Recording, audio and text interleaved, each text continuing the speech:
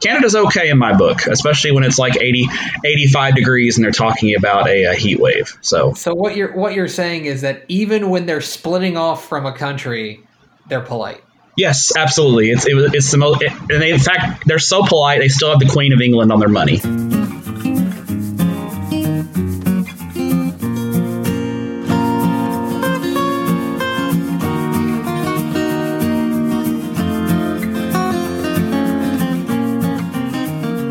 Tep and Stepp, your premium Texas high school football podcast from your friends, your amigos at Dave Campbell's Texas Football and TexasFootball.com. I'm the Tep, Greg Tepper. I almost forgot who I was. And I'm the Stepp, Matt Stepp. He did not forget who he was. Thank you for being Dave Campbell's Texas Football Insider. We love you very much. Thank you for going to TexasFootball.com/subscribe and telling your friends to go to TexasFootball.com/subscribe. If you need a late, Independence Day gift, or man, we're kind of there's no holidays now between now and then. I'm trying to think. I say get a late, belated Independence Day gift, or how about an early Labor Day gift? Because what says a great Labor Day gift like a subscription to Dave Campbell's Texas Football? Celebrate the power of unions by getting somebody a subscription to Dave Campbell's Texas Football. Exactly. Right. This is your July edition of Tep and Stepp, your premium high school football podcast. We're going to get to a lot of stuff, including, we're going to kind of take the temperature of what's going on in Texas high school football right now here in July. We are going to what else are we going to talk about, Stepp? We're going to wildly speculate. That's what we're going to do, because we really don't know anything. We're just going to speculate. Yeah, we're going to do a lot of wild speculation, but we are going to we're going to talk a lot about what football's going to look like in the fall. Maybe I'm going to share with you some insider stuff that I'm learning right now from talking with coaches. I like it. We'll just kind of kick that stuff around a little bit. We'll also talk a little bit about transfers, because there were some high-profile transfers that came to light recently. And then back half of the show, and by back half I mean the bulk of the show, we're going to continue our Tep and Stepp deep dive into the Class 5A. We're going to take a look at Class 5A region by region, really dive into to 5A. Are we doing both divisions, or are we just going to do Division 1 today? What's the... I think we can zoom through both divisions, right? Okay. All right. Okay. Sounds good to me. Are you okay with that? Hey, you're the managing editor of Texas Football. I'm just a peon. That doesn't seem real. Okay, so instead of doing starting our show as the Texas High School Football Fun Fact of the Week, I want to ask you a Tep and Stepp hypothetical that I came up with over the weekend, over the holiday weekend. I was thinking about this because obviously there's a lot of talk right now around the coronavirus and things like that, because the numbers are not very good here in the state of Texas. But I was thinking about the fact that there are often strange and simple fixes for complicated problems. And so this is the hypothetical to me that I'm going to pose to you. Okay. The scientists come out today, and they hold this emergency press conference. And they come out and they say, guys, we found the cure for coronavirus. Okay? If you have it right now, it'll take it away. If you don't have it, it'll give you lifetime immunity. We can get rid of COVID-19 today. And the good news is that it is a freely available and readily findable cure that we have right now that you might even have in your home right now. Okay. Okay. It sounds amazing. And they come out to you and they say, the cure for COVID-19 is that you have to eat a 10-ounce jar of mayonnaise, just mayonnaise, can't spread it on anything, and you have to do that in 12 hours. Oh, gosh. Do you bite the bullet? And by bite the bullet, I mean, eat the mayonnaise. It's It's not like you can't make like 20 sandwiches. Okay. It just has to be spoonfuls. Oh gosh, is Miracle Whip count or is it straight mayo? I hadn't considered that. Like, yeah, it could be your choice. Your choice. Okay. 10 ounces of dealer's choice. Yeah. God, and I personally cannot stand mayonnaise. I hate mayonnaise. That's the thing. Mayonnaise is a super polarizing condiment. Yeah, mayonnaise is a trash condiment. Mm-hmm. That's quote of the day right there. But you can cure your own coronavirus and get lifetime immunity if you just eat 10 ounces. You got to do it in 12 hours. I'd do it. Less than an ounce an hour. I'd do it. Yeah, I mean, I'd just have a lot of something to wash it down with or something, but I'd do it. That's the thing. I think I'd have, like, to me, what that would be, I'd do it. Now, I don't hate mayonnaise like you do, but, like, obviously I'm not exactly like, hey, let's go ahead and grab the spoon. My thought is I'm going to have one really bad day. Yeah. You know what I mean? It's going to be a really trash day. Into two. You know, that the next day is not fun either. Yeah, and the next, you're probably gonna have a trash couple of days because I'm sure the digestive system. I'm sure 10 ounces of straight mayonnaise is not going to be awesome on the digestive system. But you know what we'd do is we'd just have a mayo party. We'd all get together. Yeah. Like we'd be like, all right, guys, we got to do this. Like as an office, we got to do. There'd be a hell of a run on mayonnaise in stores. Exactly. We don't have toilet paper shortages. We'd have mayonnaise shortages. I was thinking about that. I was thinking, like, what if the solution is right underneath our nose right now? But you just have, like, but nobody thought of it. That'd be great. I mean, it'd be great if it was. It was, yes. So there it is. That's not your Texas high school football fun fact of the week. It is instead your Texas high school football hypothetical of the week. And please don't get on Twitter and tweet out Tepper says 10 ounces of mayonnaise is the cure for COVID. Please don't do that. No, I'm not saying that is. I'm saying that is the hypothetical. You'd be such a hack fraud. You'd be more of a hack fraud than you already are. Yeah, exactly. Trust me. My menchies would be even more of a disaster. All right. So, let's take this is a terrible, terrible way to say this. I freely recognize this, but let's take the temperature. No pun intended. High school football right now, because as of right now, we're recording this on July 7th. We are what? 20. We're 27 days away from practice starting. We're 27 days away from practice. Yeah. And so basically we're probably about what, 7 weeks away from games? Yeah. Yeah, because August 27th, I think, is the first Thursday night of the season. Thursday, August 27th. Yeah. Stepp, how you feeling? So I was pretty confident earlier this offseason that we were going to start on time, that we were going to have football. I did not see this, I didn't see this late surge. I kind of thought we'd have our surge like in April or May, not in June, July. So that the timing of that's a little bit. I'm not. I think I said it a few weeks ago. I'm not as confident that we were going to start on time. I'd say if you made me put a percentage on it, I'd say at best 50-50 we're starting on time, and even that probably feels a little high at this point. Do I think we're going to have a football season? Yes. Do I think we're going to have a full 17-week football season? I would lean towards yes. But if you said what I think is the most likely scenario, what I think the most likely scenario is that we get delayed. The start of practice gets delayed by maybe about a month. We may start the season around Labor Day. Teams may only get one scrimmage, and we may see the season end, the state championships played in late January.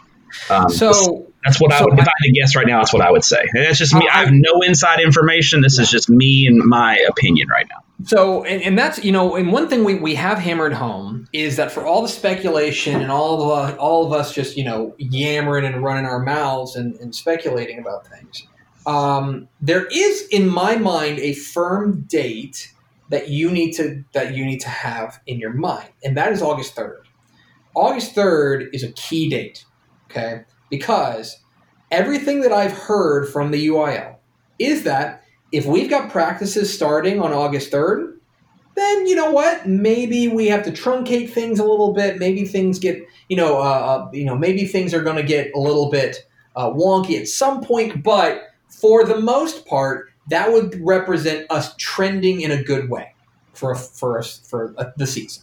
If we can start practices on August 3rd. Mm-hmm. If we don't start practices on August 3rd, then you start getting into what kind of disruption are we going to have? Are we going to have a delay? Are we going to have a truncated season? Are we going to push it back? Are we going to cancel it? I mean, that is to me the first key signpost in what the season's going to look like comes on August 3rd. If we're practicing on August 3rd, then I feel like things are going to progress more or less closer to normal than we would think. But that is for all the speculation, the rubber's about to meet the road. Absolutely. And I think we're going, with the UIL issuing their guidance last week for people to shut down the practices for the summer strength and conditioning for last week and this week and restarting on July 13th, we may see some guidance given this week from the UIL about restarting of strength and conditioning. And then obviously the TEA just released some guidance less than an hour ago about the reopening of schools in the fall and that kind of thing. So even as vague as it was, because let's be honest, the TEA guidance was very vague. The fact that they're saying students need, have the option to go on campus this year. We said it when this whole pandemic first started. If students were not on campus in the fall, we didn't see any way that there would be a football season, or at least football right away. With TEA's guidance that they want schools to give the option of students being on campus this fall, that tells me that there's a window of I can see a scenario where there's a football season in the fall. Yeah. If no students, I can guarantee you we weren't going to have football. No students on campuses in the fall. We're both on that train. There was going to be no way they'd have football. So no, they wouldn't be like, hey, we can't be together for education, but let's get together for football. Exactly. Exactly. That's never going to happen. Now, so here's a couple of things, a couple of insights that I can offer. Okay, first a rant. First a brief rant. So these TEA guidelines just came out about an hour ago, as you mentioned. They essentially said nothing. Like they said, like, I'm sorry, and I'm not. This is not a political statement. This is a, this is a taxpayer human statement. I'm thinking, like, are you guys going to say anything ever? Like, the only thing with the TEA, like, they have been completely like MIA in this thing. Yeah, they're usually only good about telling people when standardized state testing can be taken. It seems like such a total abdication of responsibility from the TEA. I am really disappointed. And I get it. There in some ways I understand there's a narrative of local control, but I do think as a statewide organization, I think you've got to set the pace and at least give some more stringent framework than what you're giving now, with the ability to adjust and adapt based on the situation on the ground. And that seems to be very, very lacking from the TEA. So. But that's we should get one day we should get Corbett Smith on and talk about education, because that guy is as plugged in on educational stuff as anyone. So there's that, and admittedly, I think people who listen to this podcast know that my wife's a teacher, and I grew up in a household where my mom worked in schools, and I'm pretty clearly pro-educator. I think that's why I get along with high school football coaches in a lot of ways, because I think you can't, like, in the end, those guys are just, they're teachers. Like, yes, they're football coaches, but they're teachers, and I just, I respect what they do and so on. But anyway. Like that's another thing. It's like the reason I like high school football coaches is that, like, they'll make the hard, unpopular decisions. You know what I mean? Absolutely. Yeah. They're by nature, they make hard and unpopular decisions. I guarantee you that decision to punt on 4th and 3 or whatever it's a tough decision. So they're used to it, and you almost wish they put a few football coaches on the TEA board there to make some decisions. Mm-hmm. Anyway, but there's that. I will say this, and something to keep certainly an eye on, and I can only speak for my wife's school district. I actually feel like her superintendent has done a really good job. I know that he is on one of the he's on like the UIL policy committee or something like that. I've been very impressed with his leadership throughout this ordeal. But they have come out and they've started to roll out their return to school situation. And one of the questions was about if I'm going to opt for remote learning, if I'm going to opt that my kid is going to learn remotely, can they still participate in extracurricular activities like band and like athletics? And the answer, at least in this school district, is no. That you have to be in school, in classroom, if you're going to participate in those extracurricular activities. Now, what does that do for the fall? I don't know. You know what I mean? Obviously, that's going to, like, let's put it this way. If that's the norm across the state, and then you will have at least a handful of names, high school football players, who will not play in the fall. I think that's fair to say. Like, now, there's also going to be a fair number of students, or rather of athletes, who are going to say, well, you know what? If the only way I can play football is that I go to school, well, then I'm going to school. But a lot of these guys, they ain't making that decision. Mama's making that decision. You know what I mean? Yeah. They're these are high school kids. They don't have that decision-making authority. So I definitely think they're made if what Northwest, is what the superintendent is doing. Sorry, I don't know if you want me to give the district publicly. You can edit that out though. But what that district's doing is, if that's the norm across the state, I do think the numbers are just going to tell us that there are going to be some kids whose parents opt out of in-person education, which means they would opt out of extracurricular activities. So there's just the numbers are going to bear that out. So I think it's just going to be a matter of really just in each decision, each home, that decision is going to be a personal and an individual decision. And I think it's, you would hope it's based on science and health because, parents should be looking out for their kids and that kind of thing. And I think most will. So it's a tough decision. I mean, I know for me personally, with, my daughters were athletes and they're graduated now, but I would dread that decision because I'm sure my daughters would be very much on the side of, I want to go back to class and I miss my friends and I want to play, volleyball and basketball and those kind of things. So it would be a very difficult decision for any parent, I think. So, and one thing that I think is interesting, and I made this, so I'll give you guys a quick sneak preview of a piece that's going to go up on Thursday on TexasFootball.com. That's why you're an insider. You get the early stuff. Oh, yeah. Is I sent out a survey to Texas high school football coaches. I sent one out on Tuesday afternoon. And by the way, if you think coaches ain't got nothing to do, the responses started flowing in. I was thinking, man, if I could get like 40 responses, that would be really great. Presently, it's 426. I have 351 responses right now. And I more or less, because one of the things is that us blowhards, the media, have been yammering on and on about what high school football is going to look like in the fall. And it seems to me that nobody actually asked the coaches. Like, it's just like a lot of speculating from people who are not coaches, who are not on the ground. And so I asked coaches a number of questions, and these are entirely anonymous because I wanted to get good, I wanted to get data that they didn't feel like they had to say the right thing. I want their honest opinion. And so I made it anonymous, and I asked a number of questions about what is, about the fall, about what they're thinking about the fall. So the first question I asked was, on a scale of 1 to 10, how confident are you that the 2020 Texas high school football season will begin as scheduled? So that week 1 will happen as it's supposed to. So right now, of that scale of 1 to 10, the most common response is going to be 5. A lot of guys who are right in the middle that are like, oh, I don't know, it's going to be interesting. But the one thing I will say, and this makes me a little bit nervous, is that if you are looking for where it leans, there are more responses of guys who are less than 5 than there are more than 5. These are coaches who are generally, what I'm seeing as far as starting the season on time, it's looking relatively more pessimistic than I expected, honestly.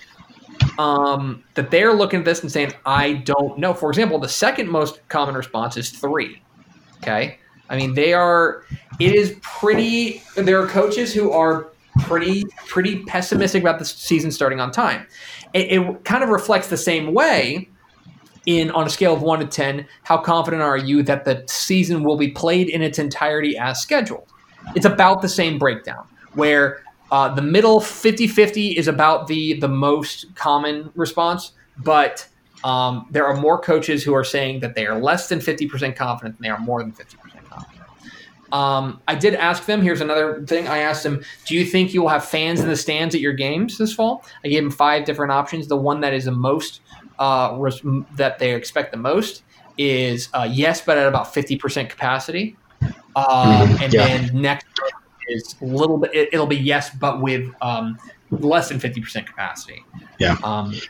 And I would imagine a lot of these answers and questions are really going to break down on geography. Yeah. I think coaches that are in hot spots and metro areas are going to probably, just by nature, because the news has been more pessimistic in their areas, probably be more pessimistic, and coaches in the more rural areas where either they've already gotten over kind of their peak, or they haven't really had a lot of cases, are probably more optimistic. So I bet the breakdown geographically is based on that a lot as well. Now this was the question that I thought was really interesting, because the real hot topic, and this can kind of transition into our next topic, but the real hot topic recently among us blowhards who just tweet all the time has been this notion of flipping the athletics calendar. Right? Mm-hmm. Playing the spring sports in the fall, playing the fall sports in the spring. So the idea behind that is that you can do more natural social distancing with sports like golf and tennis and baseball. You can do that in the fall, track as well. You can play those in the fall, and then you can bump more close-knit sports like football to the spring.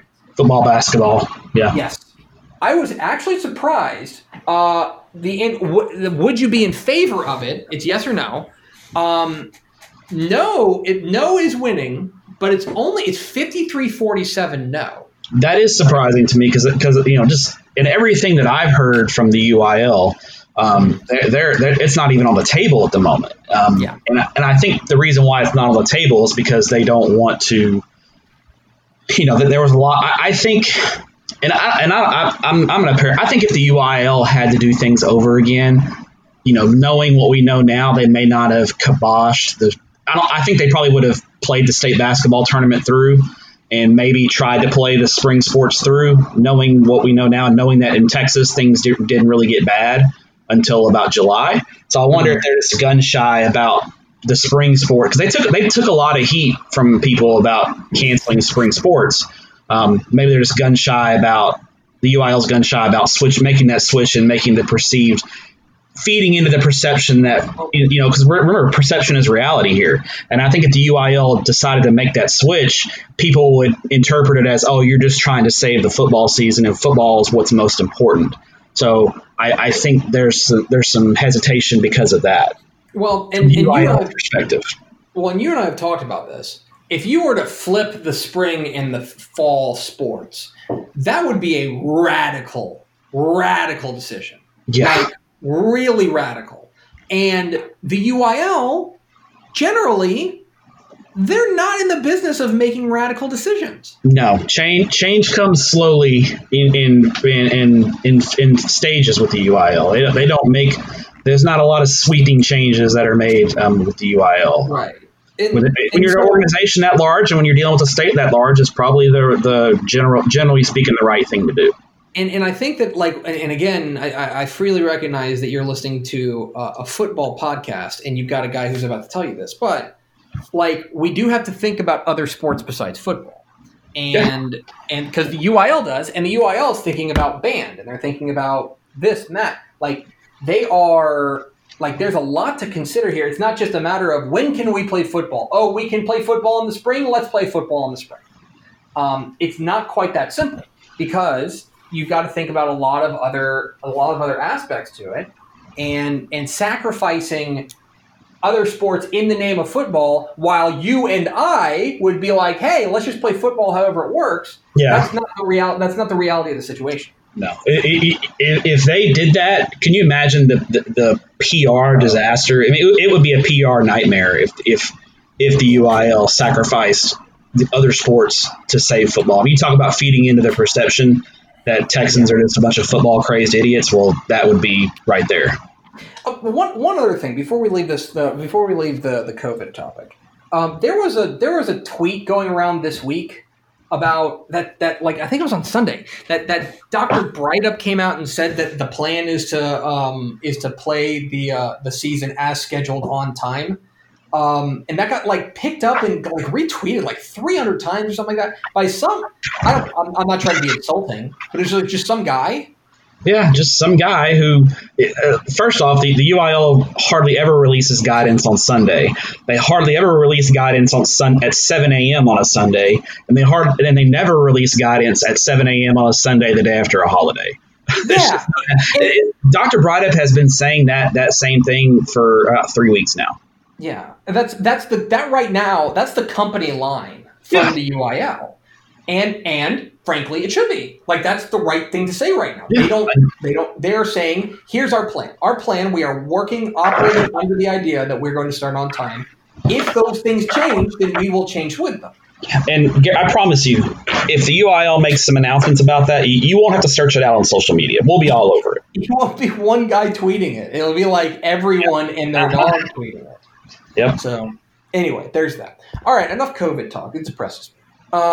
Let's move on to other topics. Most notably, Matthew, hey, a lot of kids transferring, huh? Yeah, the high school transfer portal is quite active, and you know, there's a lot going on in the world. The world is a weird place right now, and things are different if you didn't know. So I think it's just a product of a lot of things. You know, I'm not going to get into kids' personal lives here. You know, we hear things off the record from coaches and people close to these athletes, and you know, it would be uncouth for sure for either of us to speculate on a kid and his family situation. But when we can talk about their football ramifications of some of the transfers, because there have been some notable ones without a doubt.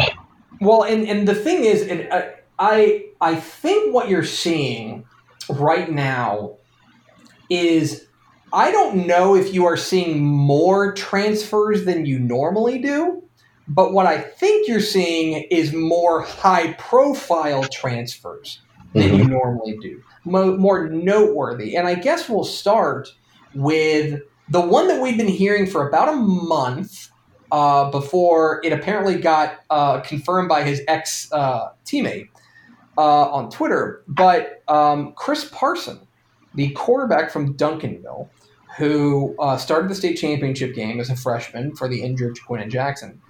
He is reportedly transferring. Is it noted? I don't know if I should say where he's going. It's public. Yeah, Red Oak is and I haven't. I think he was supposed to enroll yesterday, but I haven't confirmed he actually enrolled at Red Oak. But I know it's pretty common knowledge that Red Oak is the place where Parsons will be enrolling for the fall semester. Well, and you know, I know that obviously the Duncanville lost that state championship game, but I think that everyone came away watching him saying, you know what, that kid, give him a couple years and there's something there. I think everyone came away from that game. Obviously, you know, context is important, but for a freshman starting in the state championship game, his first ever start, going up against Galena Park North Shore, to perform the way that he did was I thought impressive, and this is, you know, for him to move to Red Oak certainly raises Red Oak's profile a little bit. You know who he reminds me of, Parson? His game. He reminds me of Demetrius Davis. Ooh, it's a. If you look at his build and his style of play, he's a comp to Demetrius Davis at North Shore. Now, the question was, to me, and this was the question I've had all summer looking at Duncanville and their 2020 season, was I don't know how good of a fit Parson is in Duncanville's system. Duncanville's not a team that pushes the ball down the field and throws the deep ball. They're very much a run-oriented team, and a lot of what they had success with the past 3 years, 2 years for sure, has been with Jaquindon Jackson and in the running game. And that's not Parsons' game.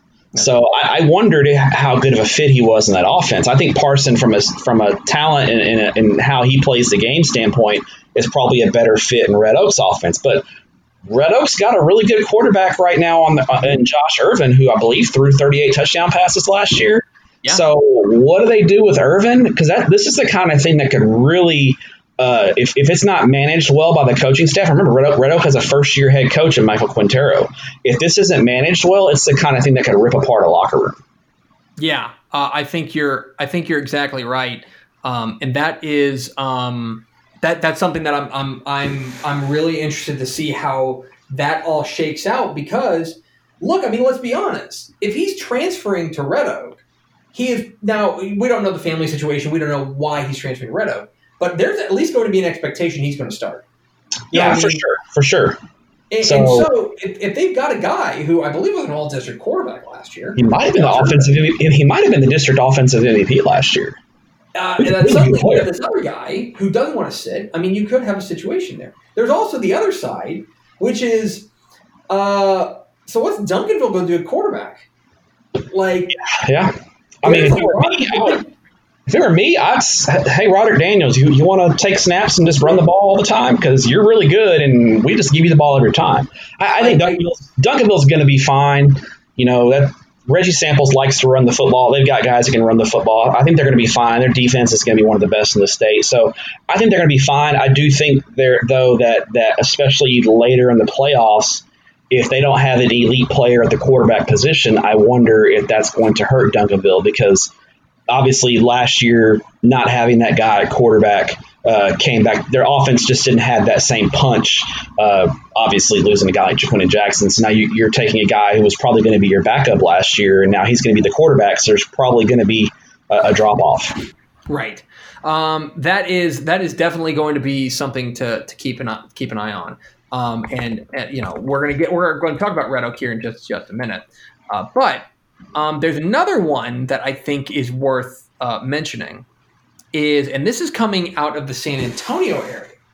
And that is Converse Judson in this offseason has now picked up. There's been some movement at Judson. There has been some movement at Judson. First of all, they lost a couple of kids to San Antonio Cornerstone, right? Yes, they did. Mm-hmm. They lost a couple of kids to San Antonio Cornerstone. They are getting quarterback Jordan Battles. Jordan Battles is transferring from San Antonio Brandeis over to Judson. And now comes word that they're getting arguably the best running back in the city, as L.J. Butler is transferring from San Antonio Wagner to Converse Judson. Now, that at least is within the same school district. Like, correct. I think it's easy to see because those are both Judson ISD. But that is certainly noteworthy, and I think obviously is gonna at least make Judson pretty explosive. Yeah, and Judson's already got DeAnthony Lewis at running back, who was an all-state pick last year, and he's got offers from USC and Colorado. I mean, we're talking about a stud in his own right. So now Judson may have the best 1-2 punch at running back in the state of Texas, and then you add in a guy like Jordan Battles, who could potentially play quarterback. You know, they're gonna be pretty dynamic offensively. You know, obviously there's eligibility thing. You know, we have to see if Butler and Battles are going to be eligible. The same thing with Parson at Duncanville. You know, moving to Red Oak, we haven't confirmed they're going to be eligible as of yet. But if they are eligible, it really changes some of the dynamics in Class 6A for sure. Yeah, that is definitely going to be something to keep an eye on. But I am that was one that I was really I found to be pretty remarkable, and it maybe flew a little bit under people's radar because, that's really interesting, and suddenly the transfer market has been moving. Like I said, there's always transfers, and you Texas high school football fan just like don't hear about it because it's just like it either happens with a kid who before he blows up, or it happens like and it's just not that big of a deal and it's not contested, or it's just a kid that you've just not heard of. But what I will say is that you have had a lot more high profile transfers in this particular kind of off season. That I don't know. It's a really interesting time right now, and I'm we've even had them at the small school level. I know we got kids listed in the small school level that had transferred, and it's like, oh well, like in the magazine, it's already out of date. You know what I mean? Please buy our magazine. Actually, you already did because you're a subscriber. Yeah, you should already have your magazine. But yeah, we don't like those late transfers because it makes our magazine out of date really early. It's dumb. Anyway, all right. So now, after all of that, let's maneuver over to Class 5A because, Matthew, you are continuing to do your region-by-region breakdowns on TexasFootball.com, and they're lovely, by the way. They're lovely. Thank you. And so we want to go region-by-region. We're gonna zoom through this a little bit because we got to go through two divisions here. But we'll start with 5A Division 1, and we'll start in region – I guess we'll just start at the top. We'll start at Region 1, where I guess with the way that things broke down, you can look at it a few different ways. Do you want to go with a 6A drop-down? If you go with a 6A drop-down, the chief among them would probably be Tascosa, right? Do you want to go with a team that had really good success last year and could be poised for a breakout role, even though they are moving up a division, which would be a team like Red Oak? Or do you want to go with, or do you want to get a little fancy? You want to get a little fancy? Because I'll tell you, I don't know if enough people are talking about the fact that Colleyville Heritage is now coached by Kirk Martin. They're fun. There's a lot of intriguing teams in Region 1. I mean, another 6A drop down is Mansfield Summit. I think Mansfield Summit's going to be really good next year as well, coming out of that DeSoto Cedar Hill district. I'm bullish on Red Oak, and I was bullish on Red Oak before the Parson transfer, but I really, really like Red Oak a lot. I think they're the team to beat in this region, but I think the region is going to be a lot of fun because it hasn't been fun the last couple of years with Denton Ryan just blowing through everyone. Denton Ryan moving over to Region 2 really has opened up things in Region 1, and I think it's going to be a lot of fun. I like Red Oak, but I think you can make a strong case for Tascosa. I think you can make a case for Summit. I think you can make a case for Colleyville Heritage. I think you can make a case for Lubbock Coronado. I think you may even make a case for a team like Richland. I think it's going to be a really, really fun region this year. I also think another team I'll throw in there, they've got some pieces to replace. Most especially on the offensive line. But if Abilene Cooper gets their offensive line put together, like they're going to be a problem. They've got the quarterback and the running back. They've got Aiden Thompson and Noah Garcia. They got a lot of losses at other positions, but they do have some key guys back. Yeah, so Division 1 figures to be really, really fun and wide open. And Region 2 is going to be a wood chipper. Yeah, our top two teams are in the same district with number 1 in Ryan and number 2 Lone Star. Our top 5 are all in the same region. Yeah, it's pretty crazy. Okay, not to mention, by the way, so let me just lay it out to you. You have Denton Ryan, who's our number 1 team. You have Frisco Lone Star, who's our number 2 team. You have Longview, a 6A drop-down, who's our number 3 team. You have Highland Park, who, by the way, previous to last year, won the last 3 titles. They're number 4. Then you have Lancaster, who, by the way, you want to talk about transfers. Lancaster, Isaiah Broadway, yeah.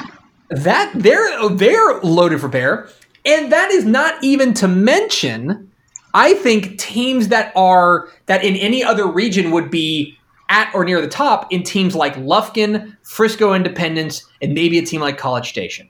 This region is absurd what they've got going.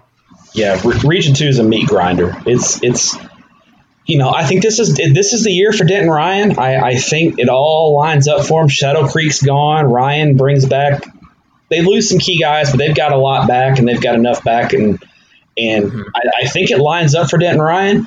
I really like Frisco Independent. I think Independence is a real sleeper in Region 2. Nobody's talking about Independence. I think they're going to be really good this year and really have a chance to make some noise. But I think despite Highland Park and Longview and Lone Star, and Lancaster, I think Denton Ryan is the team to beat in this region. The one thing I'll say about Longview is I think there's, and I've said this on a couple of radio interviews too, I think there's going to be an idea that, they lost Haynes King, and so now they're going to take a big step back. Now, look, they're going to be different for sure.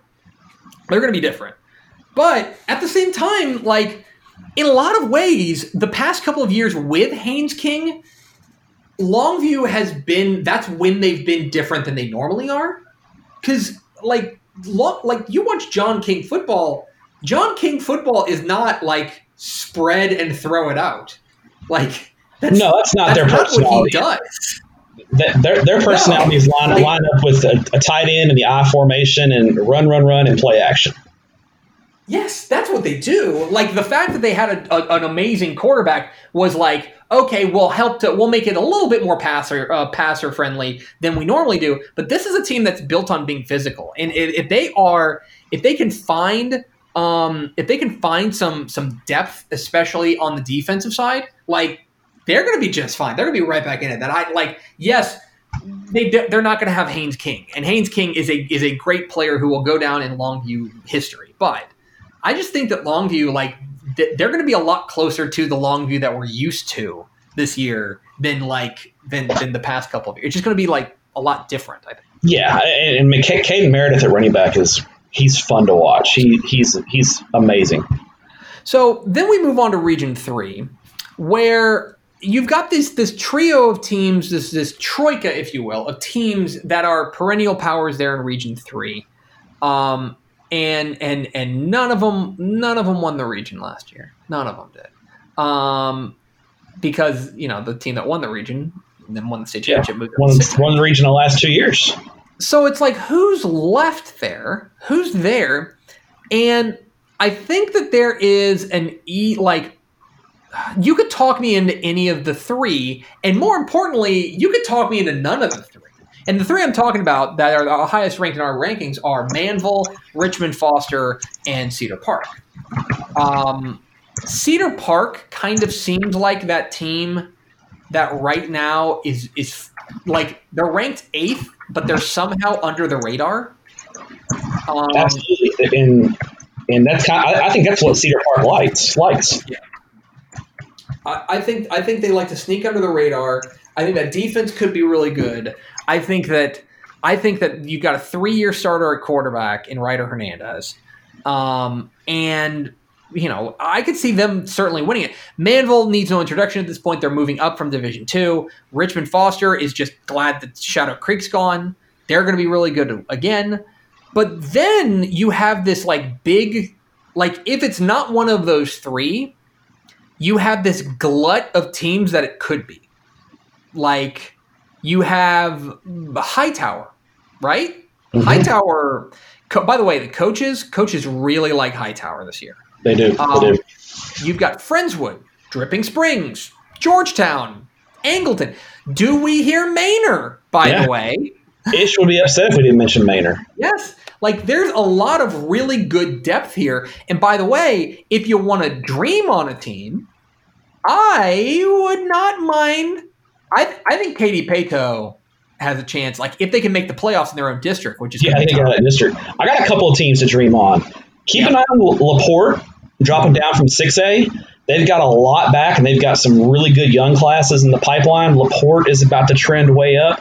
And I think San Antonio Veterans Memorial is another team to keep an eye on as well.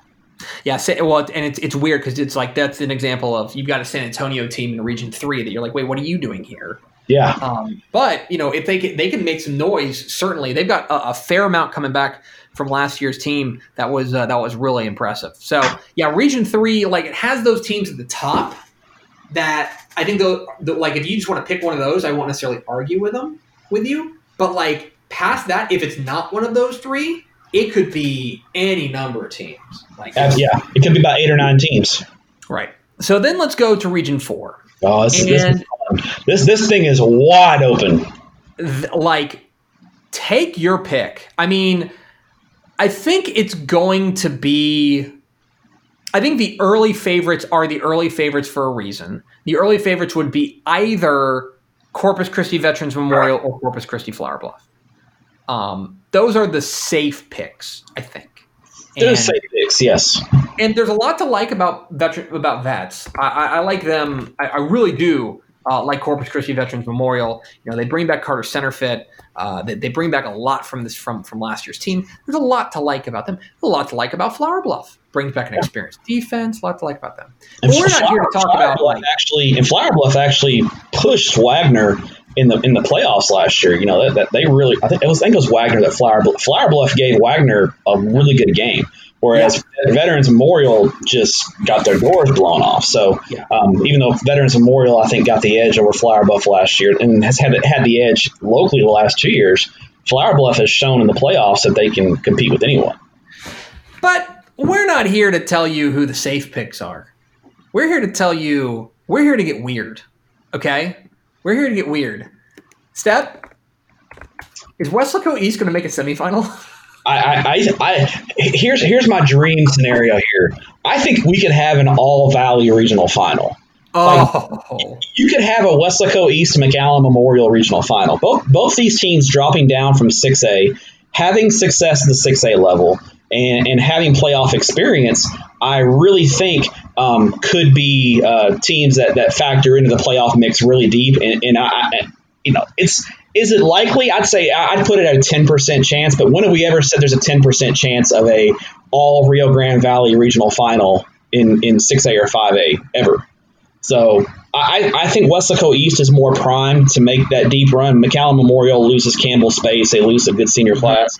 But Bill Littleton has always done a good job with McAllen Memorial, and they've always been a good team. But I think Weslaco East, just with their style of play, the way they play, and their experience having been to the third round of the playoffs in 6A the last couple of years, I think is going to benefit them when they get into those later round playoff games against some of the better teams in the Corpus Christi area. So the key when you talk about for a Valley team or really an El Paso team to make it to a semifinal or to make it deep in the playoffs, like a regional final, you got to be talking about two things. One is I think you got to have either a transcendent playmaker on offense, right? So we're talking about a guy, like Mission Vets. Who am I thinking of? Landry Gilpin. Thank you, Landry Gilpin. A guy like Landry Gilpin, who nobody has an answer for. Or, in the case of the reason I like Weslaco East, I think their defense is gonna be nasty. Weslaco East just plays that nasty physical style of football as is. Yes, and I think that's the thing that could push them to the top. Now, again, the safe picks are the Corpus Christi squads. By the way, you could sell me on Victoria West too, but that's neither here nor there. But this is, to me, it's going to be Corpus. It's either the Corpus or it's the Valley, and that makes Region 4 really interesting. So I'm going to pin you down. It's July 7th. Matt Stepp, who's playing for the state championship? I went with Denton Ryan and Richmond Foster. Okay. But I don't feel great, especially about Region 3, Region 4. I think there's so many variables. I feel pretty good about Denton Ryan. I think they're the team to beat. Region 3, Region 4, I think we could – the potential for a mystery guest in Arlington is quite high in Region 3, Region 4. I'm going to go with Denton Ryan. I agree with Denton Ryan. I think they're playing Cedar Park in the title game. Okay. I like Cedar Park. I think that defense comes around, and I think having that experience on offense is going to be really good. Now, I think they would have a second round matchup with whoever wins the Manville District 10, the Manville Foster District. So they got to get past that, but that's what I'm thinking. Region 3 and Region 2. Region 2 and Region 3 are going to be absolute meat. You're going to see some big-time matchups early on in the playoffs. Yeah. All right. Let's move over to 5A Division 2. And in 5A Division 2, we're going to start in Region 1, which is So I guess, man, because they made a semifinal last year, it's hard to call them like a quiet team. But like, I think there might have been some people who looked at our rankings and saw Lubbock Cooper number 3, and they're like, "Wait, what? Like, what? Lubbock Cooper?" I saw them last year in the semifinals. They are legit. They feel like they should have beaten Alito, and I don't disagree with them. They had their chances to beat. They played Alito. That Lubbock Cooper Alito semifinal game was a much more competitive game than the Alito Fort Bend Marshall state championship game. I'll say it right now. Lubbock Cooper. The Alito game against Lubbock Cooper, that game was in doubt most of the way. I never was in doubt, like deep in the fourth quarter. Yeah, I never felt like Fort Bend Marshall, even though the score was close, I never felt like Alito was never in control of that game. Right. So they're legit. So, Cooper's legit. Cooper is legit, and Cooper, they bring back a lot of key players, most notably on the defensive side. Kobe McKenzie is the guy. He's an Oklahoma commit. He's going to lead that defense, and that defense is going to be nasty. My question is, where is the offense going to come from? They've got Cooper Lefebvre, their quarterback, back. He needs to make that next step and make that offense really hum. But Cooper's probably, they're a preseason pick in the magazine to make it make it out of Region 1.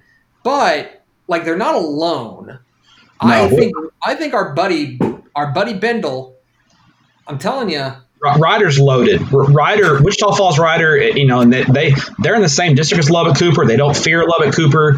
They beat Lubbock Cooper in the regional finals in 2018. They lost to them last year. They play them in districts. Wichita Falls, the key for Ryder is going to be how their defense develops. I think with Lubbock Cooper, you're right. The offense is where the questions are because they lose. I think more of the offense is going to fall on the quarterback's shoulders after losing 2 really good running backs. I think for Ryder, Ryder's going to score points. They've got dudes on offense. I think the question for Ryder is going to be on the defensive side of the ball. So I think whichever team can shore up those question marks is going to be the team to beat. But I think those are the 2 teams to beat in Region 1. But don't count out Grapevine dropping down from Division 1. I think Grapevine is going to be a factor in the regional race as well. Yeah, I think you're right. Unfortunately for our friends in El Paso, I don't necessarily see there being a team from El Paso. I don't see a team from El Paso getting out of the first round. I mean, just to be honest with you, having to play Tascosa, Amarillo High, Lubbock Coronado, Lubbock Monterey, I just don't see any of those 4 teams getting out of the first round. Yeah. Oh no, that's Division 1. Teams there. Yeah. That's Division 1. Oh, sorry, we're talking about Division 2. Yeah. You're talking Division 1, yeah. Yeah, so there will be, I was going to say, no, there will be El Paso teams get out of there. Yeah, El Paso teams. I'd say, Burgess, Austin, and Andress have kind of that trifecta in the El Paso ISD district. They've been pretty good. I think Burgess has more of the headliners, but outside of the first round of the playoffs, again, I don't know if any of those teams are factors after round 1. I think the area around will be a tough hill for them. I think Region 1 is top heavy but thin, like on contenders. Like we were talking about like Region 3, how like Region 3 of the last region, where it's like that's really thick with contenders. You got those top few, but then like the next group is really, really like there's a lot of them. In Region 1 of Division 2, it's like it's Cooper and Ryder. Yeah, maybe it's Grapevine. You know what I mean? You lump Grapevine in there maybe, but then past that, it's like I'm not sure there's that oomph factor. It's a bunch of teams that are kind of all evenly matched. Yeah, exactly. So let's get to the fireworks factory. Let's go to Region 2. And do you think it surprised people that we have Ennis number 1? I think it surprised a few people, but you watched that Ennis and Alito game last year, and they played in the regional final. That was a great ball game. I still wonder if Sam, and I'm not going to question. I'm going to question Sam Harrell, but Sam Harrell's forgotten more football than I'll ever know. But I still say he should have went for 2 late in that game last year. And you got the defending champs in the rope. You try to throw the knockout punch. You don't play for overtime. in that situation. But Ennis brings a lot back. Alito's got some question marks, especially on the offensive side of the ball, just with some of the skill talent they've lost last year. So I think there's a great case to be made for the Ennis Lions. I think it's a 2-horse race, so I think Alito and Ennis are a step above the field in Region 2, but I think the field has crept closer to the big dogs. And then they have so any conversation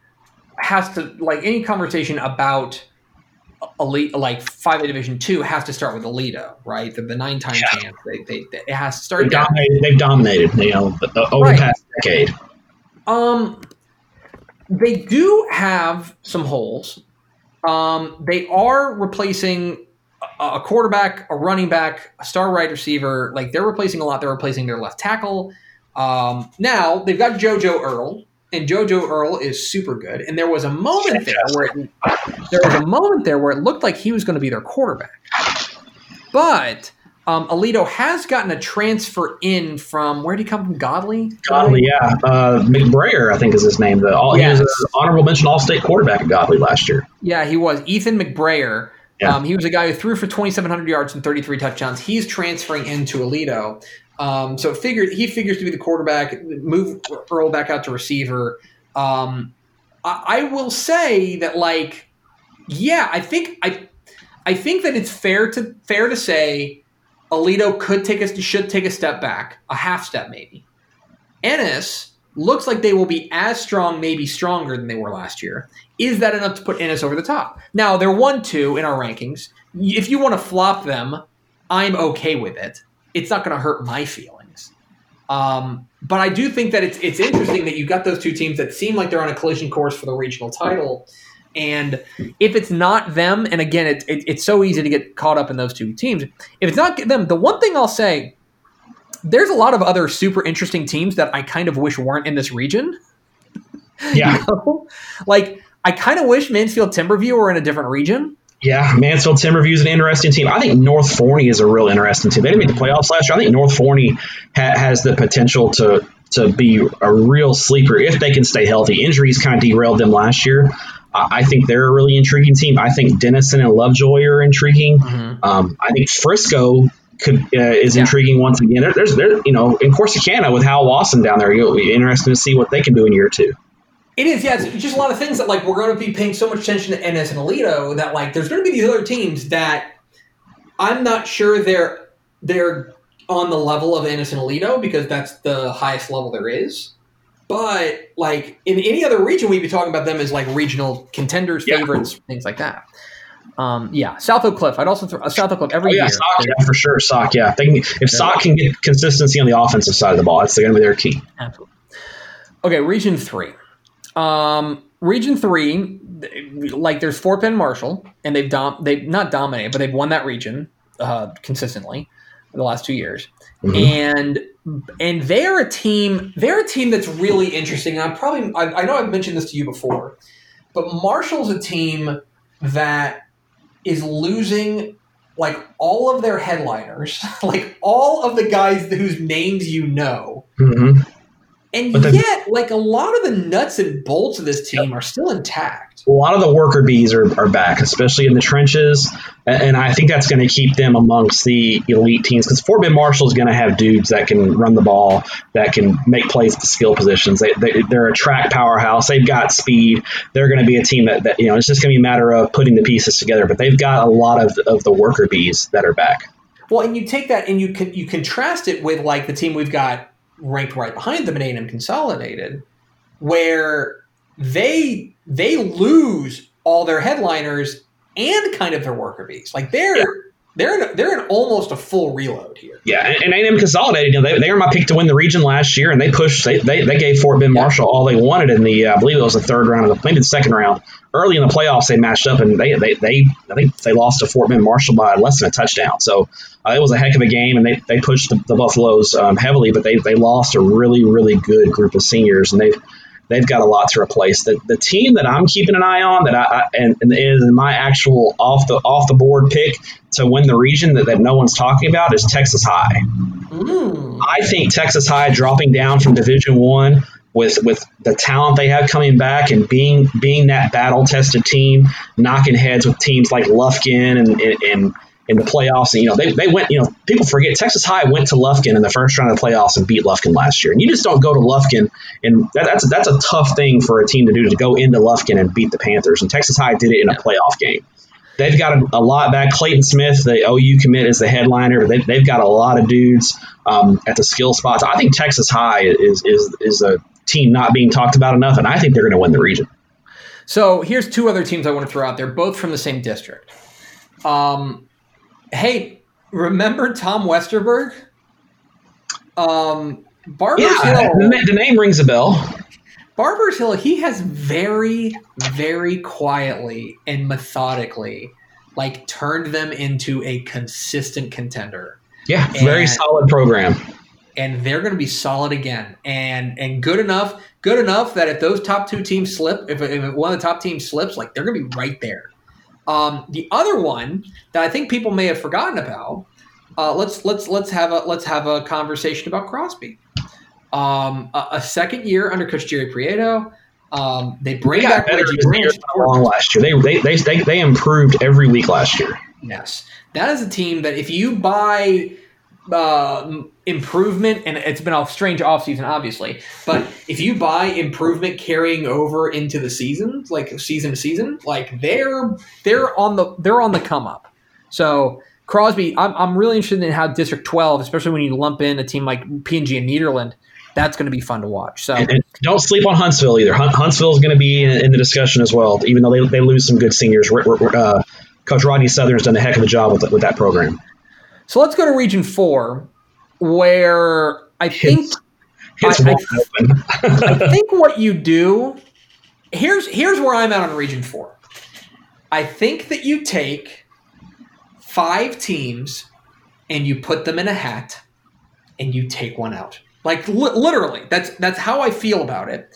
Those 5 teams are in some order: Brenham, Bernie Champion, Kerrville Tivy, Sherilyn Pioneer. Our Valley, our new Valley darling, Eddie Lee Marburger. Yes. And Liberty Hill. By the way, we said it all throughout Tep and Stepp in the playoffs last year that y'all done messed up letting Liberty Hill get in the playoffs. Mm-hmm. Now they move up. Yeah. To slot T is the devil. The slot T is the devil. And by the way, they have 9 starters back on offense. Yeah. And they've got a district that they should control and I think be able to ease into Class 5A. And in that region, I think it would not surprise me at least if Liberty Hill's in the 3rd or 4th round of the playoffs. They're just that kind of team. And I would have put Mission Veterans Memorial in this group had AJ Gonzalez not transferred out to San Antonio Corner. I think Mission Veterans dropping down from Division I, I think would have factored into the playoff race down to Region 4 as well. But without Gonzalez, I just don't know if they have the dynamic playmakers to get maybe out more than one round, more than maybe the area around the playoffs. Well, and that's the thing is that all those teams that I mentioned, all of them have things that you really like, and all of them have big questions. For example. For both Kerrville Tivy and Bernie Champion, I like a lot of what they have coming back, but they got to replace quarterbacks. Really highly proficient and prolific quarterbacks, right? Bernie Champion's got to find somebody to fill Luke Boyers' shoes. And Tivy's got to find the Cole Myers, Trapper, Pennell combo platter at Tivy. Yeah. So that's why. Now, Brenham's interesting. And I think Brenham's been trying to figure out, they felt like they've been close, but never really a superstar contender. Yeah, they ran into Cal Allen last year in the, I believe it was the 3rd round of the playoffs. Yeah, and they gave Cal Allen a game. They played him tough. They just, but they bring him back a lot. And Cal Allen just had a little more playoff experience, was a little more ready for that moment. But I think Brenham in year 2 under Elliott Allen, and I think with what they have coming back, I think it's year 2 for Coach Allen, year 2 or year 3. But Brenham on paper's got a lot back, and Brenham has something in Region 4 that I think is a premium, and that's speed and real legit athleticism at the skill spots, which I think can, if they're on, can make them a matchup problem for the teams in Region 4. Well, and the other thing in my mind, and we talked about it when we were talking about Region 4, Division 1. If you're a Valley team, you got to have either an amazing defense or a transcendent player. Well, Pioneers got it. Like, yeah. If you have not watched Eddie Marburger, if you have not watched him play, he's me and Ish got to see him play in the champion. Pioneer pushed Champion, who won the region. They pushed him to overtime last year, and if that linebacker for Bernie Champion doesn't make a sensational interception late in the game, Pioneer's probably lining up to kick the game-winning field goal. So Pioneer is going to be in the mix. They are going to score points on just about anyone. The key for Pioneer is going to be how their defense performs. Yeah, if their defense can take a step forward, then they're going to be in the hunt. So anyway, again, it's July 7th. I'm going to put you on the spot. Who is playing for a state championship? I'm going to go chalk with Aledo on the top of the bracket, and I'm going to go off the board. I'm going to say we're going to see an orange state championship game as Aledo takes on Texarkana, Texas High in the state championship. That is saucy.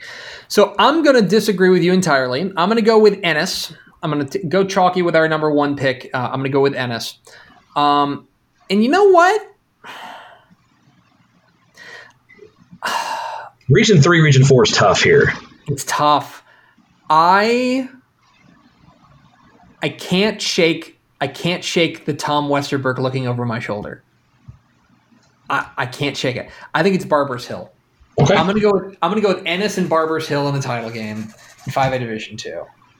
That's my pick right now here on July 7th. Make sure you hold me to this and just roast me whenever we play the title game. And it's Aledo and Fort Bend Marshall Volume 3. Just pop up in our mentions and tell us how dumb we are. Yes, exactly. Okay, well, there you have it. There's your 5A preview, and that is going to do it for this episode of Tep and Stepp. Thank you for being a Dave Campbell's Texas Football Insider. We love you very much. Please tell your friends about this podcast and to become a Dave Campbell's Texas Football Insider at texasfootball.com/subscribe. I guess, one thing we didn't mention, guess we probably should, is there will be no Tep and Stepp recorded at the THSCA Coaching School and Convention. No, unfortunately not. Because there is no coaching school and convention this year. Not in person. It's virtual only. Yes, there is it's a virtual one, but there's not. We're not going to be in San Antonio. So your Taco Palenque. Yeah, so sad. No Taco Palenque for us. But the one thing I thought about this week, and I thought about this weekend, I was like, man, in San Antonio, because the governor's orders, the bars are closed.